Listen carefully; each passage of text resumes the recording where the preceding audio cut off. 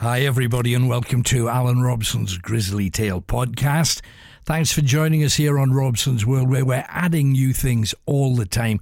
We hope you find lots of great listening and some great viewing as the weeks and months go by. We're going to be adding so much to it, so get ready for that and watch out for the new Robson's World Emporium that will be opening very, very soon.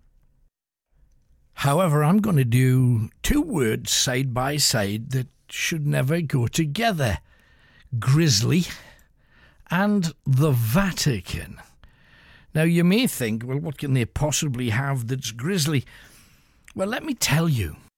Do you know there was a 60-year period when the Pope was not allowed to leave the Vatican? Otherwise, he would have been shot to death by the mafia. Now, it is not the organisation today that it used to be, but back then its name meant something, and it meant something that you paid close attention to. You didn't take this kind of thing lightly. It was a group of fighters that were formed originally, if you want to know where the mafia originally came from. They formed sort of like an Italian resistance to fight the Saracen invasion of Sicily. Now, this was back in the 800s, and yet the mafioso became a big part of Italy. And during the 19th century, it had transformed itself into this massive spidery network of small mafia clans that were dedicated to protecting local people from any landlord that might have been a bit oppressive, any officials that were taking money and putting it into their own profits. And the mafia would do it. They'd help anybody for a price. Now, the early modern mafia became the Vatican's eyes and ears throughout Italy. The mafia worked for the Pope. But the standoff between the Pope and the Vatican in Italy almost came to a massive explosion in 1929 when it signed a thing called the Lateran Treaty with Mussolini. Now, Mussolini, a fascist who allied himself to Hitler in the Second World War, he promised the Vatican would be recognised as a separate country within Italy. And they would receive compensation for any territories that Italy would take off it. There, the Vatican's links to the dark force that is the mafia became massive. The mafia was already completely criminalised, but it already had sufficient numbers throughout Italy to not be something that even the government would want to try and deal with. Now, the Pope and the Vatican of that time, they seemed pretty much content because the mafia would tell them if anybody was speaking out against them. There was a constant stream of money coming in and going out from the mafia. Everything seemed to be going pretty well. But the Vatican even then realised that the bonds between the Pope, Vatican City, and the mafia were already too strong to break. So its partner, and that's exactly what the mafia were, the Pope would turn a blind eye to anything that the mafia did. Murders, rapes, prostitution, killing, attacking, and mutilating poor people who didn't give them any money. It just looked the other way. And this was all during the lead up to the Second World War. The Vatican was also a friend of the pro-Nazi Spanish leader Franco, General Franco. And Franco turned a blind eye to the theft of 300,000 babies from Spain by Catholic priests and nuns. And Franco told the mothers that the babies were stillborn, and the Vatican sold them on the international baby market, and this made Vatican City one of the richest principalities on earth. Now, all this happened because the mafia had connections to do all the bad stuff. And by the middle 1930s, the Pope and all of the priests on Vatican Hill were criminals themselves because they were dealing in crime every day. So when the Second World War kicked off with a Pope, Pope Pius XII, who hated Jewish people, everything was in place. Hitler was fighting with full support of his church, the Catholic Church, because Hitler was a staunch Christian. But the Pope hated the Jews, Hitler hated the Jews. It was a match made in hell rather than heaven. So, they named Pope Pius XII Hitler's Pope. And after the war, under the hand of Bishop Alois Hudal, an awful lot of people inside the Vatican helped the Nazis flee. They kept lines of communication open with them when the Nazis went to hide in Catholic countries in South America. People like Edouard Rocheman, the Butcher of Riga. Frederick Forsyth fictionalized his story in the Odessa Files. Adolf Eichmann, Josef Mengele, the torturers, they benefited from the Pope hiding them, getting them out of Europe and getting them into South America. So, in more recent times, popes have decided to say that they would fight the mafia, that they would confront people who have hoarded Nazi loot, and anyone who would dare launder mafia money, whilst all the time the Vatican was using mafia money and laundering it through all of the tourists that came to visit the chapels and holy buildings of the Vatican. Pope John Paul I, although we can't prove it, it seems fairly likely that he paid for all of this with his life. A lot of people believe that he was murdered because he was wanting to pull away from all of the criminality. Now, as you know, I'm not unhappy to have a poke around in the dark corners of any kind of history. And I once did a show from Vatican City, Alien Jesus 2, The Jesus Seed, and I got promptly removed from several parts of the Principality. I was even asked to leave it completely. By the end of it, you can check out those shows, Alien Jesus 1, 2, 3, and 4, on robsonsworld.com. However, on the night of the 28th of September, the happy Pope, the smiling Pope, Pope John Paul, everybody loved him. He retired to bed to have a look through some papers that the Vatican was dealing with the mafia. He hated it and he wanted rid of mafia involvement. He read about the deal between Archbishop Paul Mancinkus and Robert Calvi. One of them was the president of the Vatican Bank, and he took over the Venetian Catholic Bank due to threats and intimidation by the mafia. Pope John Paul was determined to end any connections that the Vatican had with the mafia.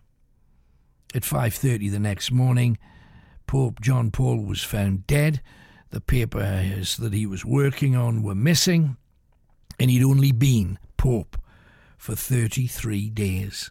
But he made it clear what he wanted to do, and the mafia, I think, were not prepared to let him do it. The doctor at the Vatican, a bloke called Buzzanieri, he arrived, and he was actually there within about 7 minutes. And as he lived an hour and a half away, a lot of people wondered how that happened. He didn't examine the dead Pope. He didn't ask about symptoms. Instead, he said he died due to a massive myocardial infarction. In other words, a heart attack. However, no cardiac arrest. would have left any victim lying, looking so peaceful and calm. It was as if he'd just nodded off to sleep. If he'd had a strong heart attack, that certainly wouldn't be the case. And also, where were all the papers that he'd booked out the night before? He'd never left his bedroom that evening. So where were they? No autopsy was performed. The embalmer started work on him at 7 o'clock the same day, despite the law saying that at least a full day has to elapse before they could. And despite it being normal practice for the internal organs to be removed before you start embalming the body to make it look good for anybody wanting to look into the coffin, no steps were taken. They wanted to make sure there was nothing left that could be forensically examined. They wanted to keep a lid on it, big style. So, who killed the Pope then? Well, obviously you've got to say the mafia. The mafia has influence all over Italy, especially in Vatican City. We already know that they were teaming up during World War II and the lead up to it. So everybody took a close look and scrutinised the death of Pope John Paul I. Now, he became a popular pope almost overnight, and as soon as he got into office, he began to find all kinds of corruption inside the Vatican, including direct ties to the mafia through the Vatican Bank. They would never have been able to buy the Venetian Bank if the mafia had not acted to intimidate the people who owned it. Pope John Paul I wanted to take action to end any corruption and to clean the Vatican state of the mafia. That has to be the reason, doesn't it? Why he was killed? There's another wing of Catholicism. The super conservatives, the ultras, they're known in Vatican City. And the Pope had already said he wanted to revolutionise his religion. He wanted to allow birth control. He wanted to try and find ways to give poor people some of the church's enormous wealth, because it is one of the biggest and wealthiest organisations on the planet, while the people who follow their faith die of starvation all over the planet. So he wanted to make huge moves which would strip the Vatican of money and, in turn, any power the mafia would have. When he was found dead in his bed, a new pope was chosen, and it was no surprise to anybody who knows the political situation that his replacement was a super conservative, an ultra conservative Catholic who would not rock the boat. Now I have to mention a Masonic lodge that may or may not have anything to do with it. When the body of the Vatican Bank's Roberto Colvi was found hanging underneath Blackfriars Bridge in London in 1982, check it out, you'll see the photographs are there. It really blew the lid off what was really going on with the Pope and in Vatican City. It also brought to light the power of a Masonic lodge called the P2. The P2 Masonic Lodge housed members of the mafia, archbishops, Italian politicians, Italian press, Italian writers, Italian famous folk of all descriptions. Now, officially, this organisation, the P2 Masons, were banned by the Catholic Church. However, so many very famous Catholics were in P2, most people knew that it simply went underground.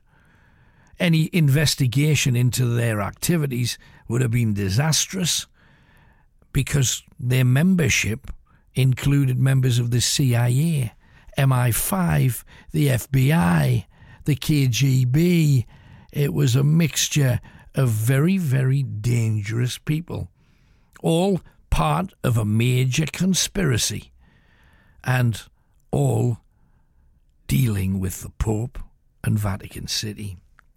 Now, I know the show that I did when I went across there was the second in the series of Alien Jesus. So I must mention aliens at this point too.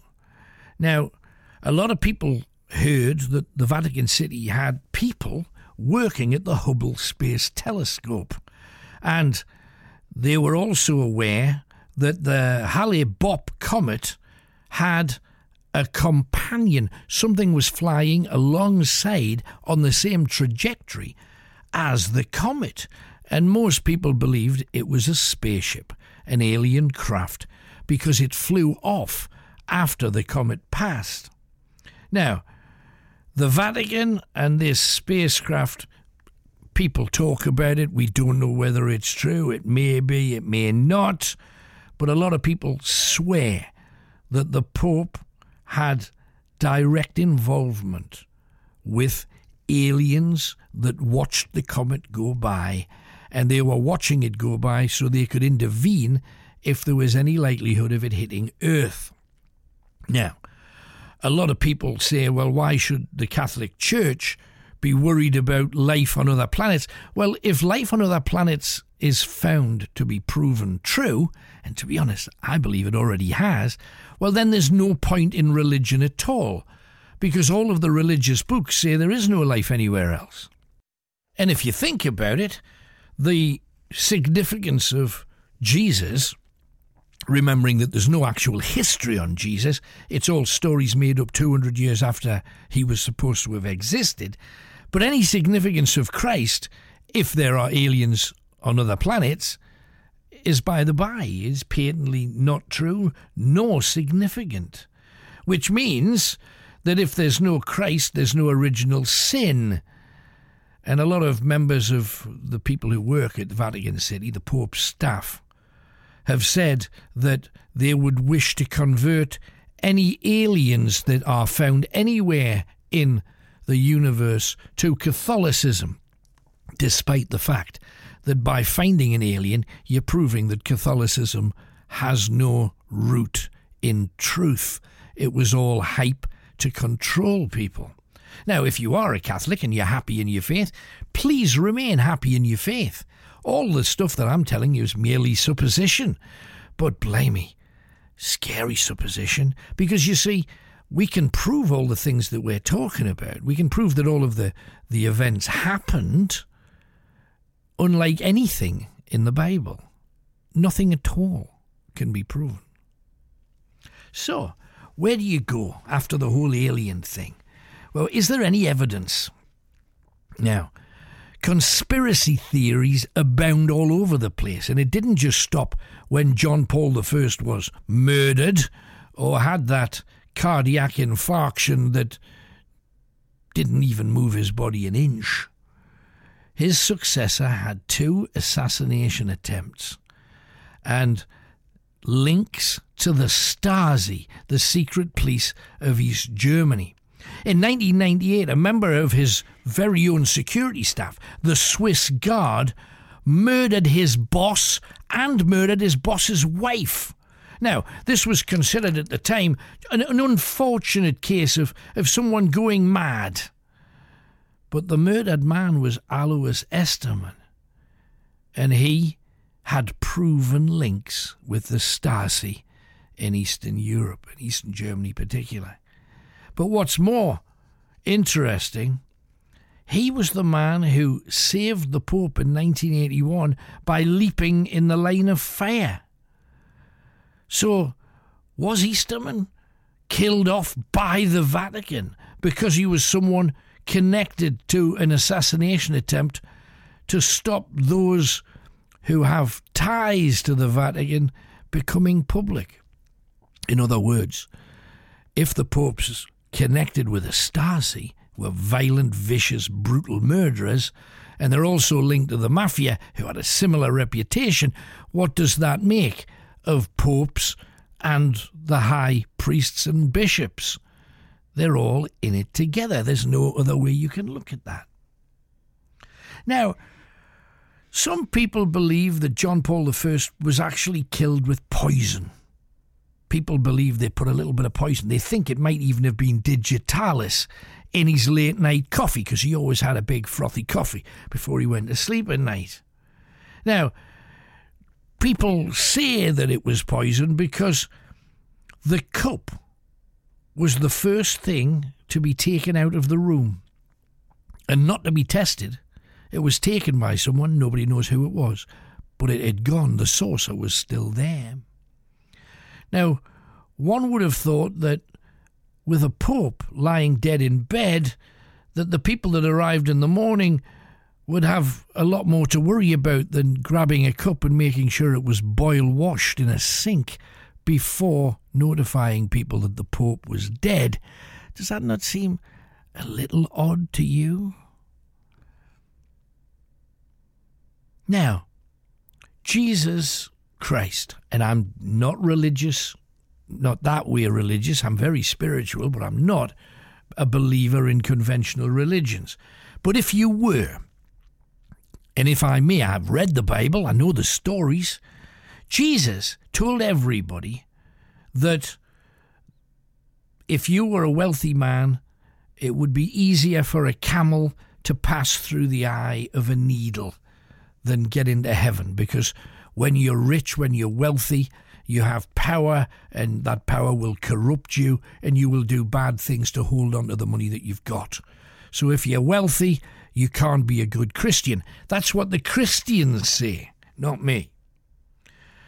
Now, if this is true, with the trillions of money and art that the Vatican has in a library that's worth 170 trillion pounds, that's just its library.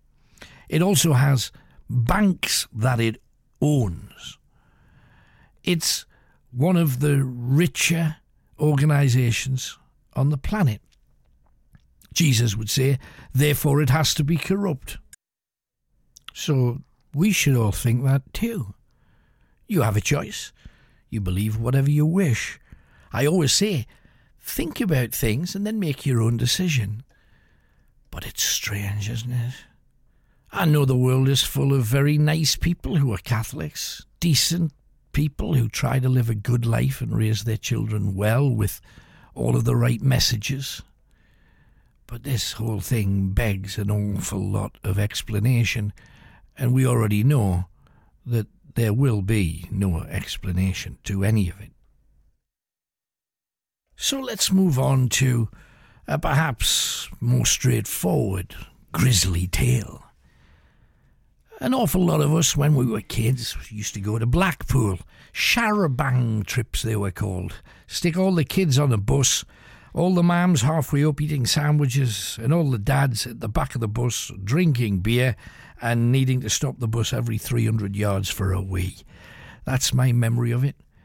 And when we talk of witches, don't know about you, but I always think of the gnarly, wrinkled old hags in Shakespeare's Macbeth. However, the good people of Blackpool tell a very different story from World War I. 3 sisters lived in an old house where Forest Gate became North Park Drive near Stanley Park in Blackpool.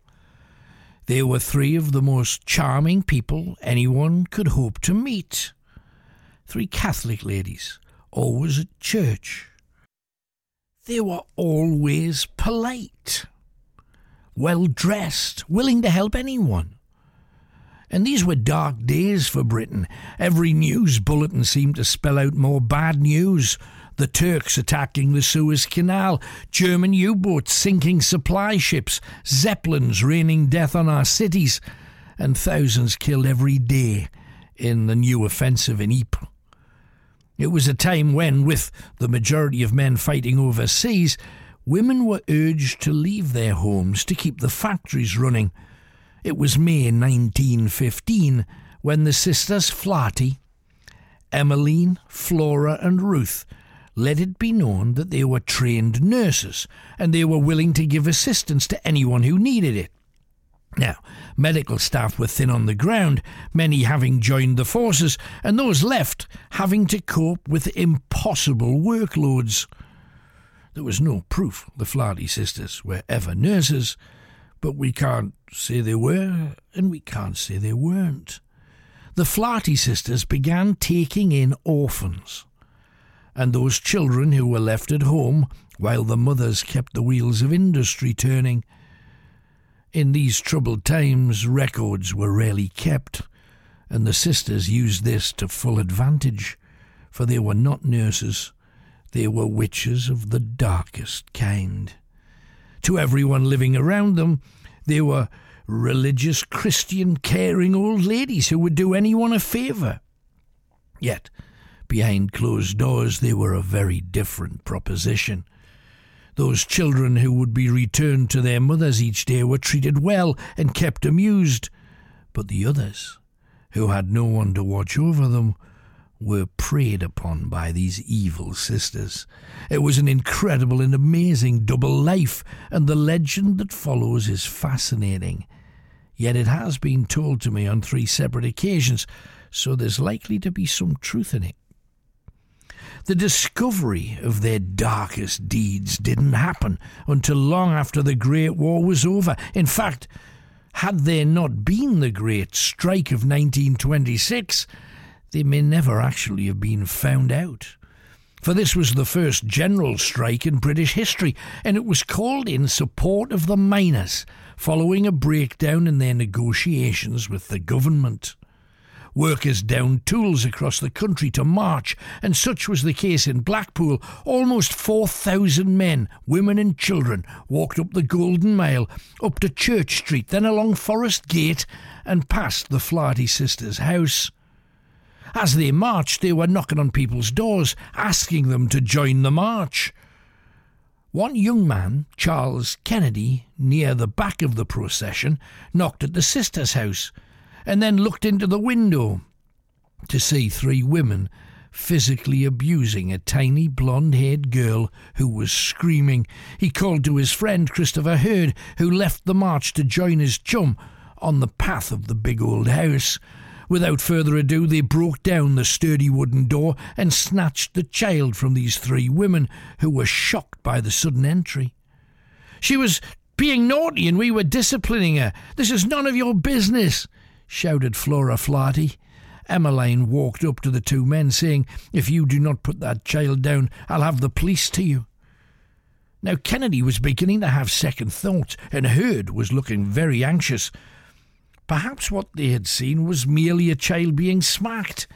They were about to leave when they heard crying coming from a room at the back of the house, and on walking into the back room, they discovered almost a dozen young children aged between 3 and 10, all chained up and naked.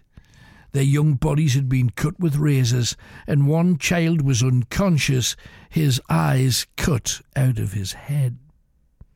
A search was carried out, and although an awful lot of children's clothing was found, and an upstairs bedroom literally ankle-deep in human excrement, there was no sign of the youngsters.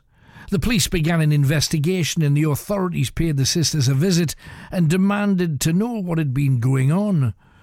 Their only reply was, "What we do in our own home is our business." The neighbours were questioned. All spoke of the sisters in glowing terms, so eventually the police called off their investigation. Emmeline Flaherty even tried to have Kennedy and Hurd prosecuted for breaking and entering. Yet one day, in January 1927, Ruth Flaherty was out walking along South Park Drive to the south of Stanley Park when her bag was snatched by a 15-year-old boy. He ran off and hid himself in trees near where the zoo park is now situated and looked inside the bag for some money. To his horror, he found a small human hand, pickled and partially eaten. He told his father, who gave him a good hiding for thieving, and then reported the matter to the police. The young lad had told the police where he had left it, and together they set off to find the bag. It was found exactly where he claimed it would be. However, the hand was gone, possibly carried off by a dog or a fox. The bag was found to belong to one of the Flaherty sisters. Once again, the police searched the house, but found no sign of anything untoward. several meat items were taken away to be analysed, and they were duly returned when found to be pork mince and some rather rancid veal. The sisters placed their house on the market and they moved to Ayr, Ireland, where they soon were well liked by everyone, as the kindly ladies they always had been. In the late 1930s, the sewage pipes of the old Flaherty house were due to be replaced and were dug up, and as they dug, the workmen came across a mass of charred bones and rotten, decaying flesh. Much of it had been pulverised as if to disguise what it was. There were dozens of teeth, patches of matted hair, all buried beneath the house, and various chemicals had been poured over the remains. It was at this time that the country once again went to war, and the Flaherty sisters were never traced. The entire story would have remained a mystery, yet purely by coincidence I came across an American magazine called Phenomenon, in which I read an old manuscript sent to them by William McGill, a fella who lived in County Cork. He had found it in an old outhouse when he bought his current home. It had been written by Emmeline Flaherty in 1948 when she was in hospital. It read, "My sisters and I were born to Satan and died to join him. I have no fear that we will be reunited. For over 60 years we sacrificed the children to him. Hundreds of tributes to his glorious name. We ate of their flesh, and it gave us the power to do the Lord's work. In Morecambe for 5 years, in Blackpool for 20. In Ireland we took the weak to make way for the strong. We ask no forgiveness, for we were naught but the tools of nature, and lived as nature intended us." The house belonging to the sisters in Blackpool became renowned for being haunted. The voices of children crying could be heard, calls of mummy, and the sound of tiny footsteps running around the attic rooms. In the early 1950s, the house was gutted by a fire, and it was practically entirely rebuilt. The new tenants knew nothing of its history and suffered no disturbances of any kind. Incredible, dark, grisly tales, and they are everywhere across our land and across the seas. I'm going to tell you, if you have ever visited Southern Ireland, we mentioned it there. Most of you will visit Dublin if you're going to go there at all. So let me tell you a quick final tale of a ghost that you can see there.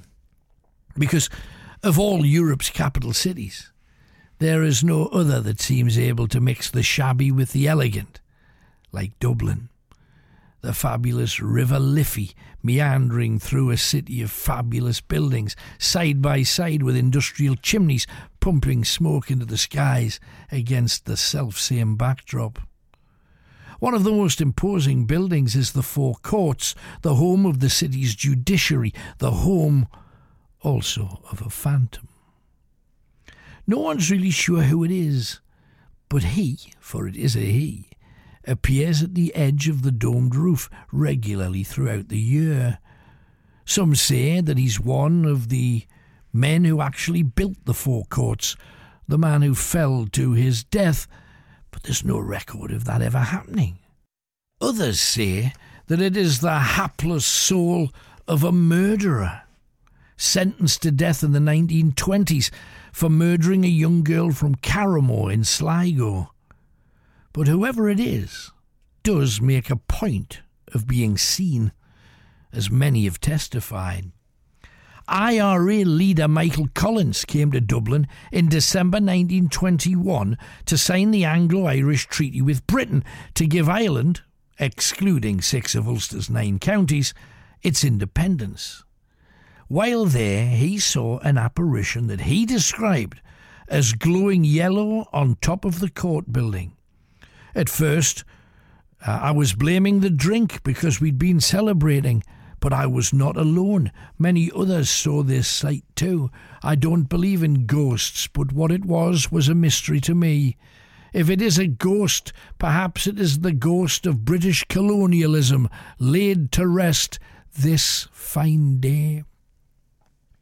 Mrs. Rachel Peart from Roscommon visited Dublin in August 1936 for a second honeymoon to celebrate 15 years of marriage, and was walking along the river hand in hand with her husband Sean. He asked her to pose beside the end of the Halfpenny Bridge so he could capture the mood of the moment. It was a misty night, warm and sticky without any breeze. He aimed the camera at Rachel and tried to get the bridge and the forecourt's dome in the shot. Yet he could see a speck of light moving to and fro in his lens. He took the photograph, then asked his wife to look at the dome. There, on the ledge that runs around the rim of the dome, they could see a luminous figure running back and forth. He seemed to be doing his utmost to attract attention. Sean took several photographs until the glowing figure seemed to ebb away into nothingness. 2 weeks later, the photographs were returned, and every shot came out perfectly, except those that featured the Four Courts building. They were all totally black. In January 1984, a student at a local college spotted a man on the dome of the Four Courts and phoned the police, believing it was a would-be suicide. The police came, and they saw the man sitting on the edge, dangling his legs over the side, and on rushing up to the top, they found no one. Yet the people below could still see the man clearly. A nervous police officer walked along the ledge round the dome, and although those on ground level could see both figures, this phantom was invisible to this intrepid and courageous policeman. Once he had returned trembling to the street, he too could still see the figure plainly. So there we have this week's podcast. We hope that you've enjoyed it. We hope that you will trawl through the wonder that is robsonsworld.com. It's going to get bigger and filled with all kinds of things that you can experience for yourself. You can either listen to incredible audio captured from all over the world, and very soon you'll be able to picture the ghost hunts more vividly by watching them and downloading them from this site too. Until we are back together again, from me, Alan Robson, God bless you, and I wish you well.